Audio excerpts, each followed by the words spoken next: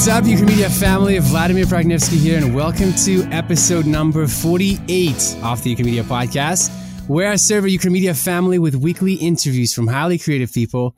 And today's guest is John Mark McMillan. He's a singer and platinum-selling songwriter. His album, Borderland, held a top 15 spot on the iTunes Albums chart and number 41 on Billboard's Top 200. John, welcome to the show. Feel free to fill in the gaps from the intro and share something interesting about yourself that most people don't know. Yeah, for sure. Well, I think maybe a lot of people don't know this, but I'm actually kind of a huge nerd, a huge comic book nerd. I grew up, originally I didn't want to be a musician. I wanted to be an illustrator. Oh, wow. And so I grew up going to all the comic book conventions, and I collected comic books and I spent all my money on comic books. I think at a point I realized that I had to make a decision between music and illustration, and I thought that music was maybe more interesting to the girls. And so I think I ended up making that transition. But since I've had kids, I've gotten back into the comic book world in a super nerdy way, to the point where my kids may even be tired of it. Maybe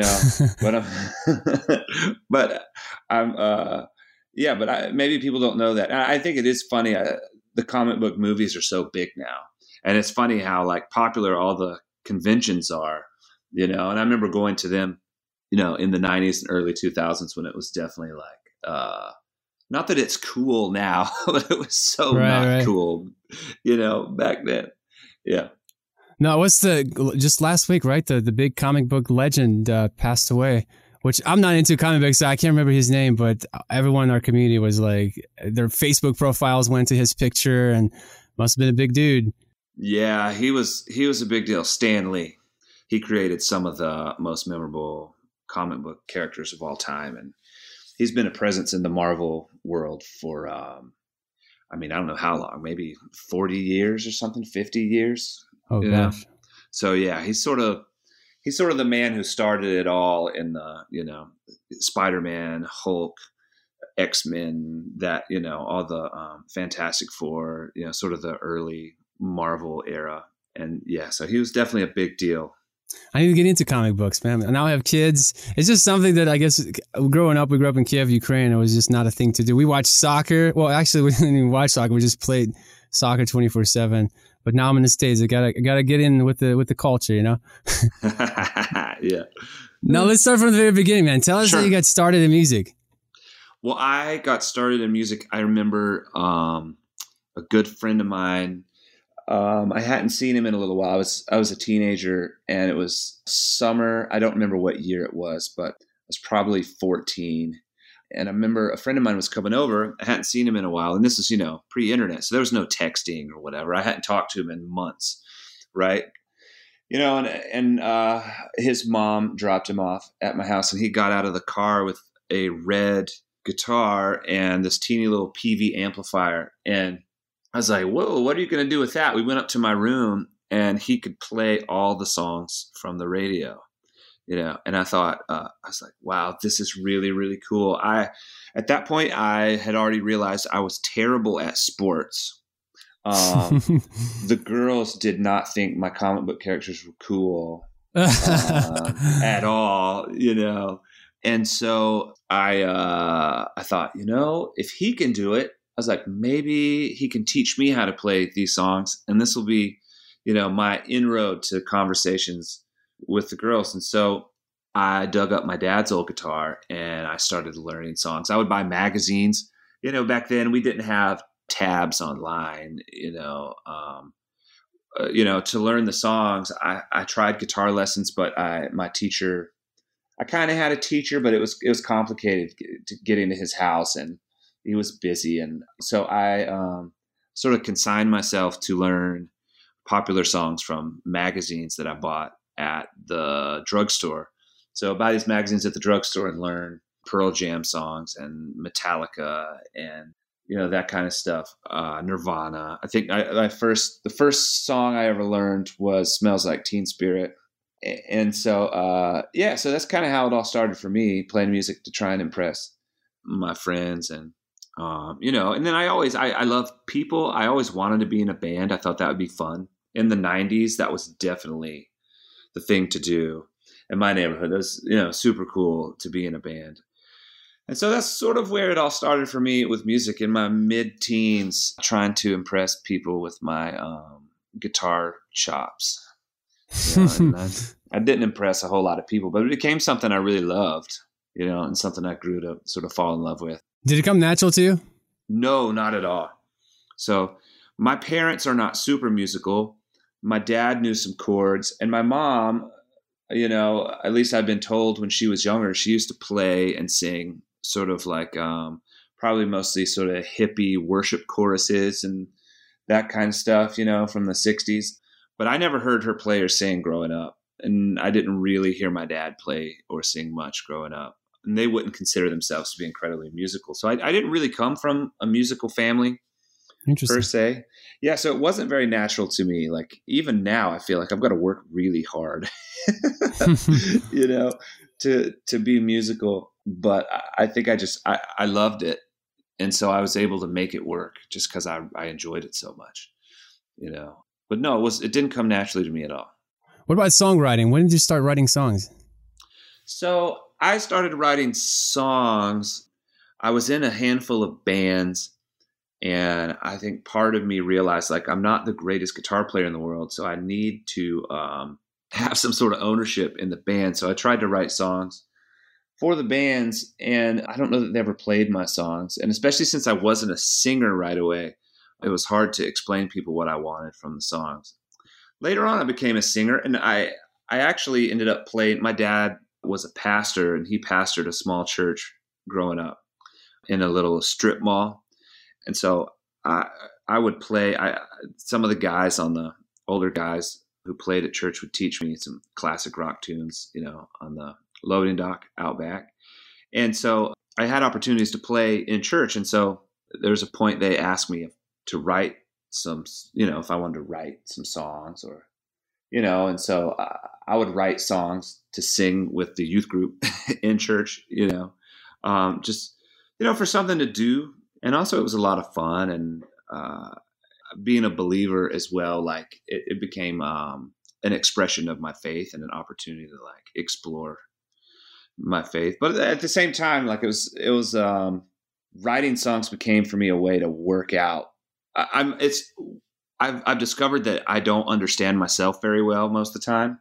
And as I've gotten older, I've become a little more self-aware. But for the most part, especially when I was younger, I was really confused about myself. And I realized there are different personality types. So not everybody's like that. But I had a hard time understanding what was going on with me, and throughout most of my life. And so songs became a way for me to like explore that, especially when I was sad. And I dealt with a good bit of depression in my teenage years, which was really good time to be depressed. Was the 90s was a great time to be depressed because it was very popular to be depressed. So I think my earliest songs outside of some of the church songs that I tried to write were super depressed songs. They're probably hilarious if I went back and found them, but I mimicked like the Counting Crows and Pearl Jam, Nirvana, a lot of those sort of 90s type of bands, super stream of consciousness type of lyrics. But yeah, over time, writing songs became a way to sort of figure myself out, to sort through how I felt. It's and like even therapy, now, right? Yeah, it totally is like therapy. And even now, looking back, I'll see a song I wrote, say 2 or 3 years ago, and I'll be like, whoa, I totally understand what's going on. But when I wrote it, I was like, I had no idea what was going on. I just felt this way. But looking back, it's like, wow. How do you get in the moment of writing songs? Well, so I like to write. If I'm inspired, I gotta like find a place to write a song, because that inspiration doesn't always last, right? But I try to write every single day, and I found the most creative time of day is early in the day. The first 2 hours of the day is when my mind seems to be the most fertile, I guess, most active, creatively active. And so I'll write early in the day. And honestly, it's, because what it's like having kids, I've got a family, I've got responsibilities. And then like, even though I'm a songwriter, even though that's my job, like all the other job stuff applies.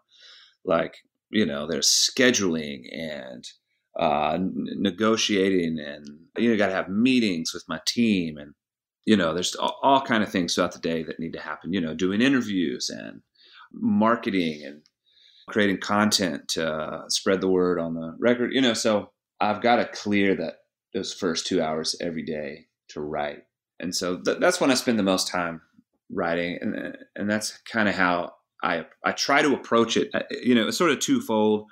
Like, you need those inspired moments, but it's sort of like, if I'm not writing every day, I have a difficult time taking advantage of even the inspired moments, because I almost feel like the writing that is not fun, that time you spend 2 hours in the morning, is really sets up a runway for inspiration. I think Picasso says that inspiration exists, but it has to find you working.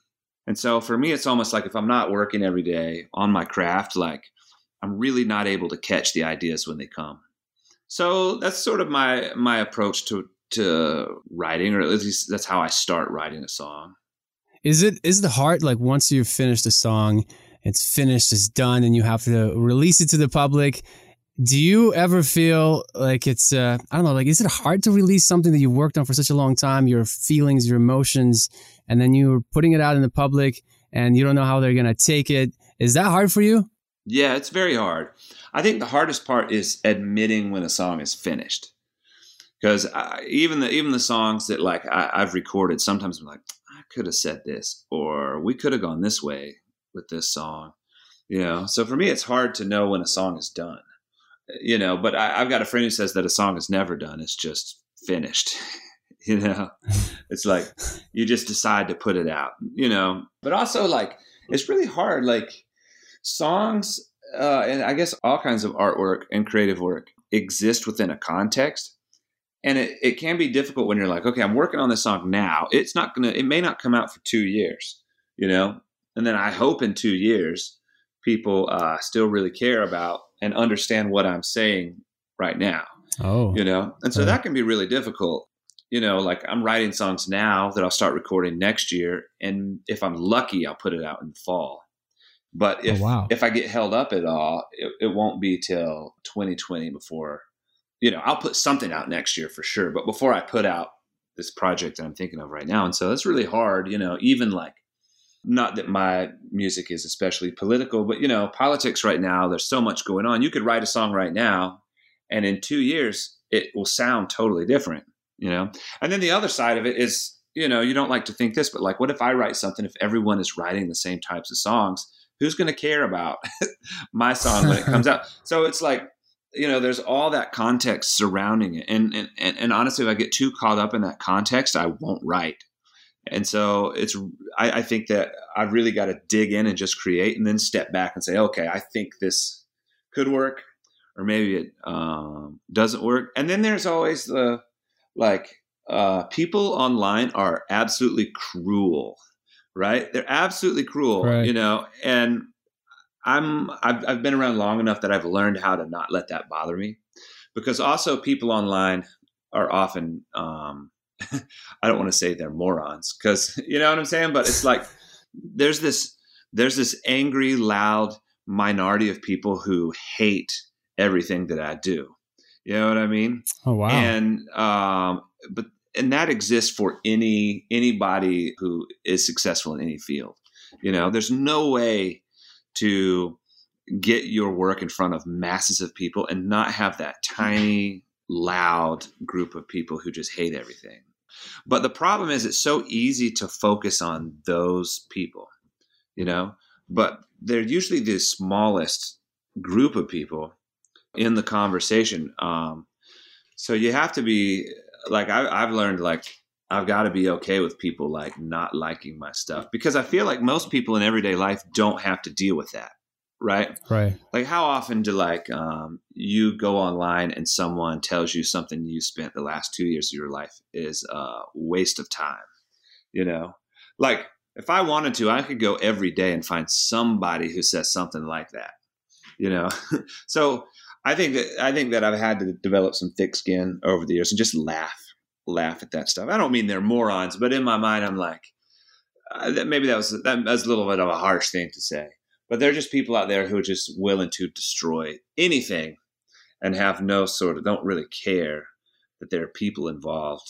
You know what I'm saying? And probably those people wouldn't, would not accept the same criticism they're giving very well, you know. Interesting point you make, because it's true, because those people are so brave behind a keyboard. You know, it's easy to be brave but when you confront them in real life, they're like, "Oh, hi, I'm the biggest fan."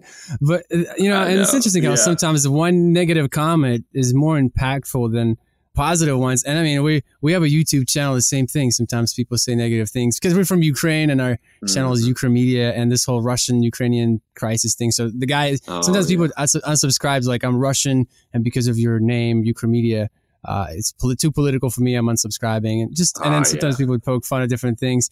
But it's interesting. My brother, just what he does, he usually likes their comment and subscribes to their channel. That's how he deals with criticism. Dude, that is the greatest. It's like, I've actually done that several times. If someone says something really mean and I say something really nice back, and immediately their tone changes and they're 90% of the time apologetic. Yeah.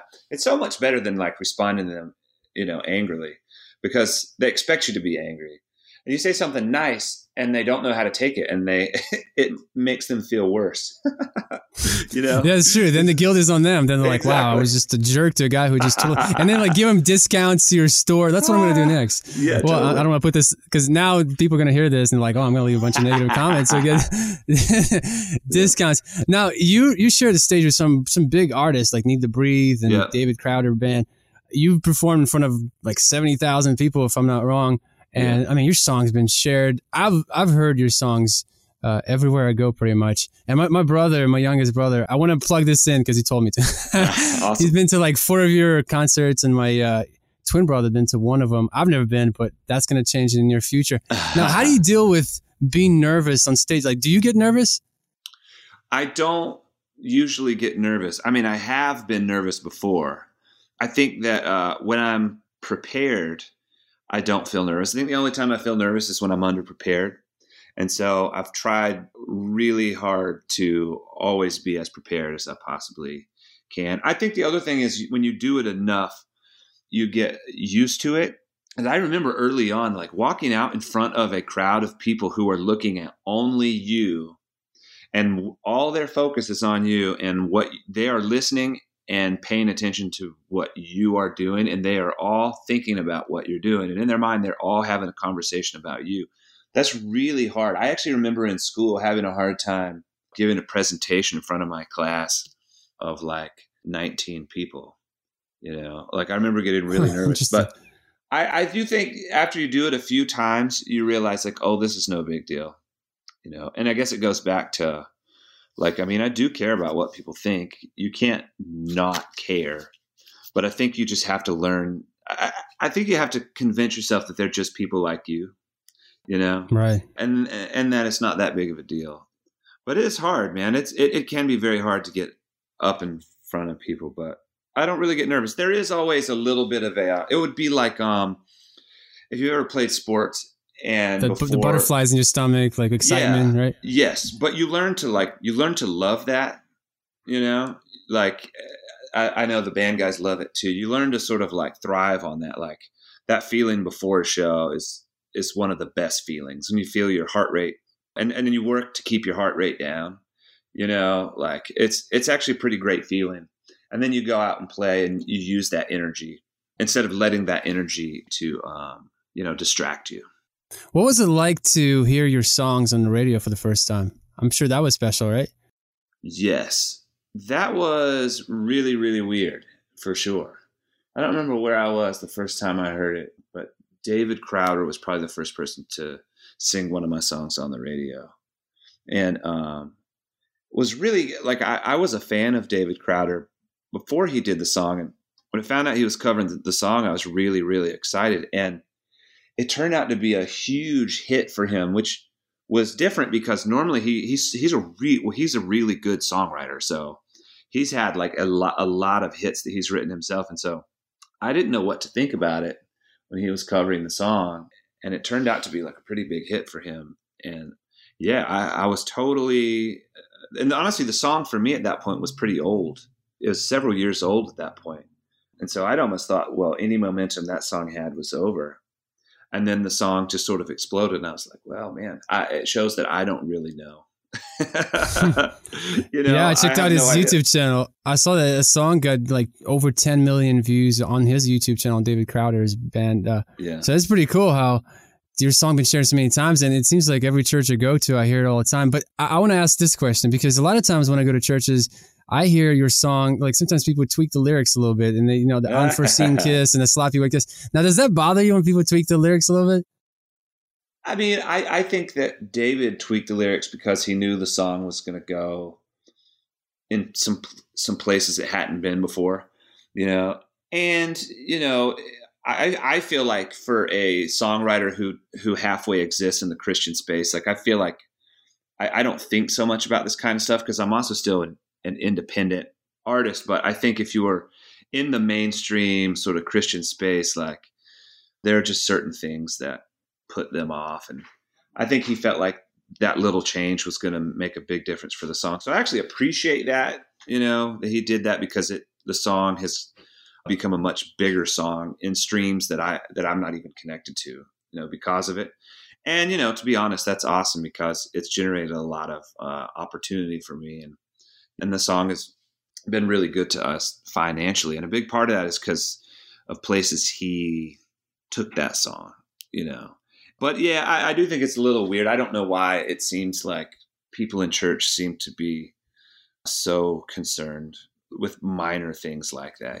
To me, it's sort of like it is that part of it is a little bit annoying, but it's fine.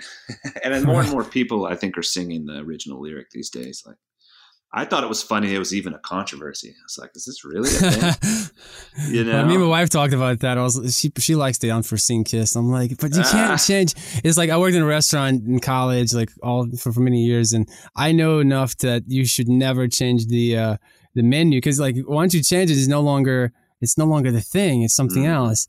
And so I'm like, I like the sloppy. So anyway, we were going back and forth, but she's like, it's more romantic when it's unforeseen. I'm like, anyway, but after you produce so much good stuff, and I mean, you've been featured everywhere.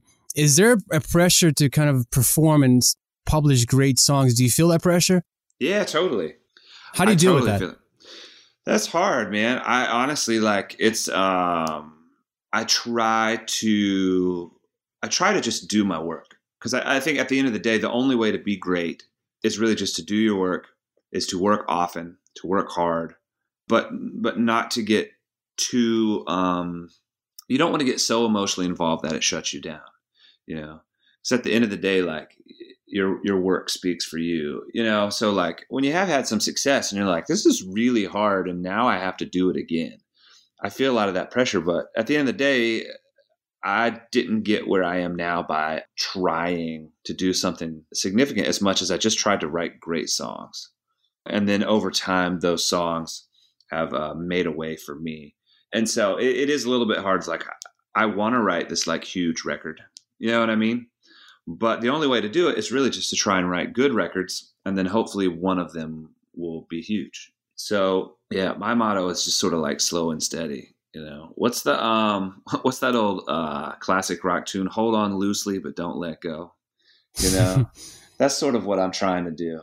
Sort of like stay steady, work hard, but hold on to it loosely at the same time. But don't let go of it. Keep your hands on it and keep your nose down. Keep your nose in your work. And eventually it's going to pay off. But if I think too hard about it, I'll stop working, and it works against me. Man, the struggle is real. The battle is truly between your ears. And I'm sure you go through a lot of things, because people say you're as good. I mean, I hear it all the time. People say you're as good as your last performance. And for artists, you always want to improve and make something better. Now, I want to transition to something dark, man. I want you to, all right. Yeah, I want you to tell us the story of your worst moment in your creative journey. So take it away. Oh man, the worst moment in my creative journey. Oh gosh. Early on, we did some tours and nobody showed up, Wow. And it was so hard back then. Like we were so tight financially, and touring was so hard because it's so expensive. And I remember doing whole tours, and we traveled the country and nobody showed up. I don't mean nobody, but I mean like we did. I know I remember doing like big shows where I think only the staff was there, only the people who worked at the venue were there. And I don't remember what the low point was for me, but I do remember there was a moment when I said, I was doing all kinds of things. I was teaching guitar lessons and I was doing public speaking and I was like trying to do my music thing. And I was like, something needs to change here. Something needs to change because I don't know how to make it. I don't know how to make it work. But I definitely remember some of those shows. We played and we drove across the country and nobody was there. I bet, well, what did you do different to kind of overcome that? Well, it just sort of happened over a long period of time. I mean, I used to remember when MySpace was a big deal. I'd get up every morning before work and I would add 50 friends on MySpace, and I did that for a year to 2 years. And then I found some software that would do that for me, and I did that. Funny. And slowly over time, we'd play shows and there'd be 10 people, there'd be 20 people, there'd be 100 people. And we would sell CDs out of the trunk of our car, And then there were different moments, I think when the How We Love song blew up, I got a publishing deal, and that publishing deal opened up opportunities inside the music industry, and I got to learn from people who'd done it a lot longer than me, and I got the opportunity to do tours with bigger artists and things like that, and just slowly over time, we tried to build something. During that time when you were when you were saying you were on a tour and you didn't see a lot of people attending your shows, did you ever feel like, man, maybe I should change careers? Did that thought ever come to you? Yes. In fact, so my wife and I quit our jobs in 2006 and to go out on the road. And so literally I remember quitting my job and we went out and we did a festival called Cornerstone Festival. And I think I actually paid money to be on the stage that year, which early on people do that, paid money to be on the stage. And there were maybe 50 people in our little tent. And I probably paid $300 or something to be on that stage, and then we left that and we drove to Kansas City. I remember pulling into Kansas City. We're supposed to play that night and they didn't even have a sound system. I know. And I remember thinking, oh man, this tour is not starting well. And then we had a couple, that same tour where we were in a different city and they canceled the show because no one was coming, and then we, on that same tour, I was like, well, we're just going to play, if we have to play on the street, we'll play on the street, and we were in LA and we just set up on the promenade in Santa Monica, and we played for whoever was there that night. And, and I do remember during that time thinking can we actually do this? Is this actually something that we can do? That was scary and heartbreaking. Now, what advice would you give to someone who wants to get into music, who wants to start, make that their main thing? Is if you had to go back in time and give yourself some advice right now, what would you tell your younger self? I think. And the world is different now than when I started. We still sold CDs and we didn't have music on the internet, really. And YouTube wasn't what it is now. I think if I was talking to someone now, I'd say, write every day, create every day, and build your platform online, your YouTube channel, your, opportunities for people to hear you. Because I think that's, it's a little more difficult now to make a living.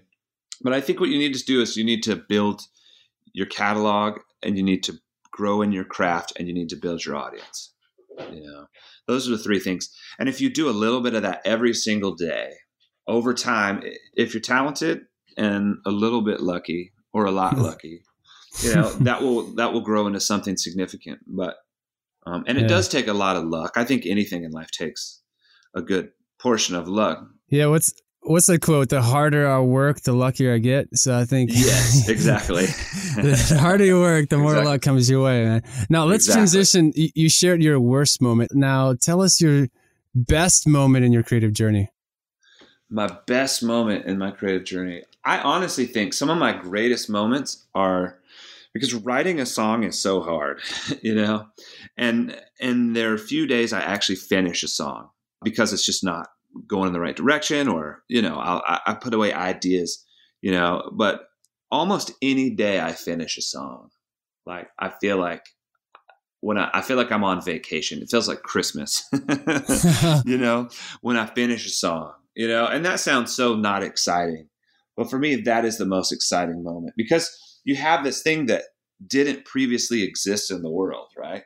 And you bring it into the world and you sit back, and it's hard for me to like my own material. And so, because I live with it and I'm really hard on myself. So when I write a song and I love the song, it kind of blows my mind. I sit back and I'm like, wow, this thing didn't exist and now it exists.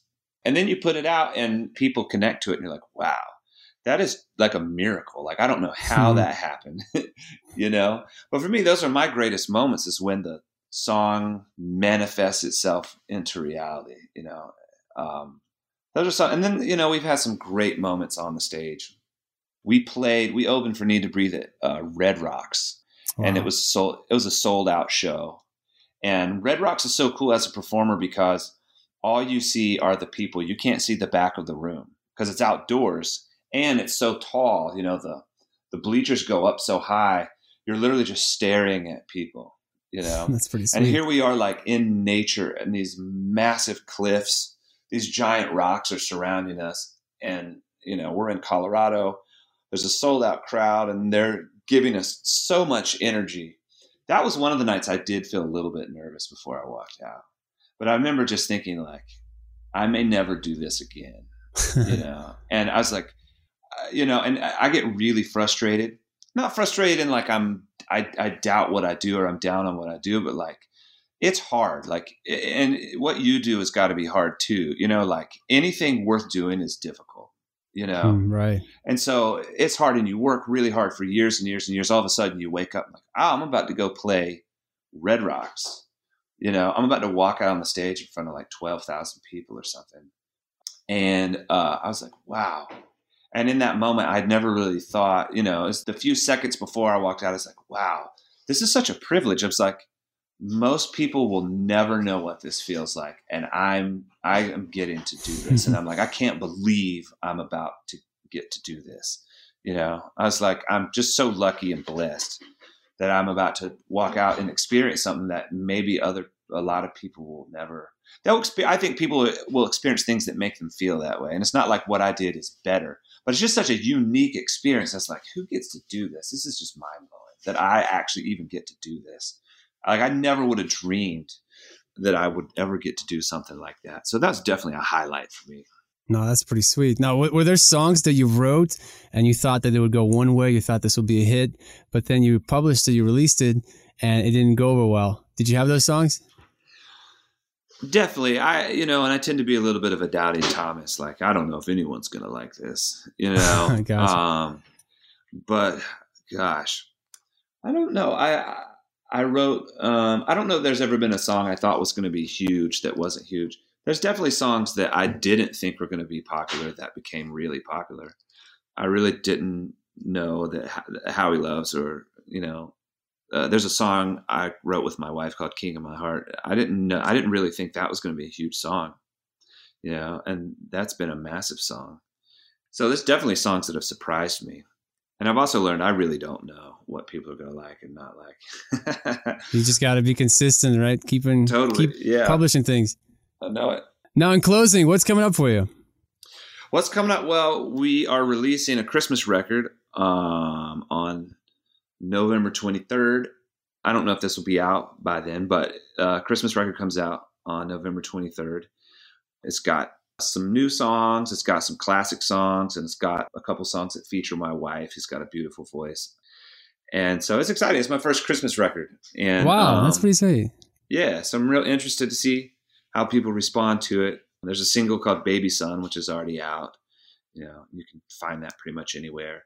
Next year, I want to write and record a new record. I'm going to do some international traveling next year. We're going to go to Australia, New Zealand, and looks like we'll be in the UK and possibly Europe in the spring. So that's sort of what's next for me, or up on the horizon. Are you performing anytime here in Charlotte? Anytime in the future?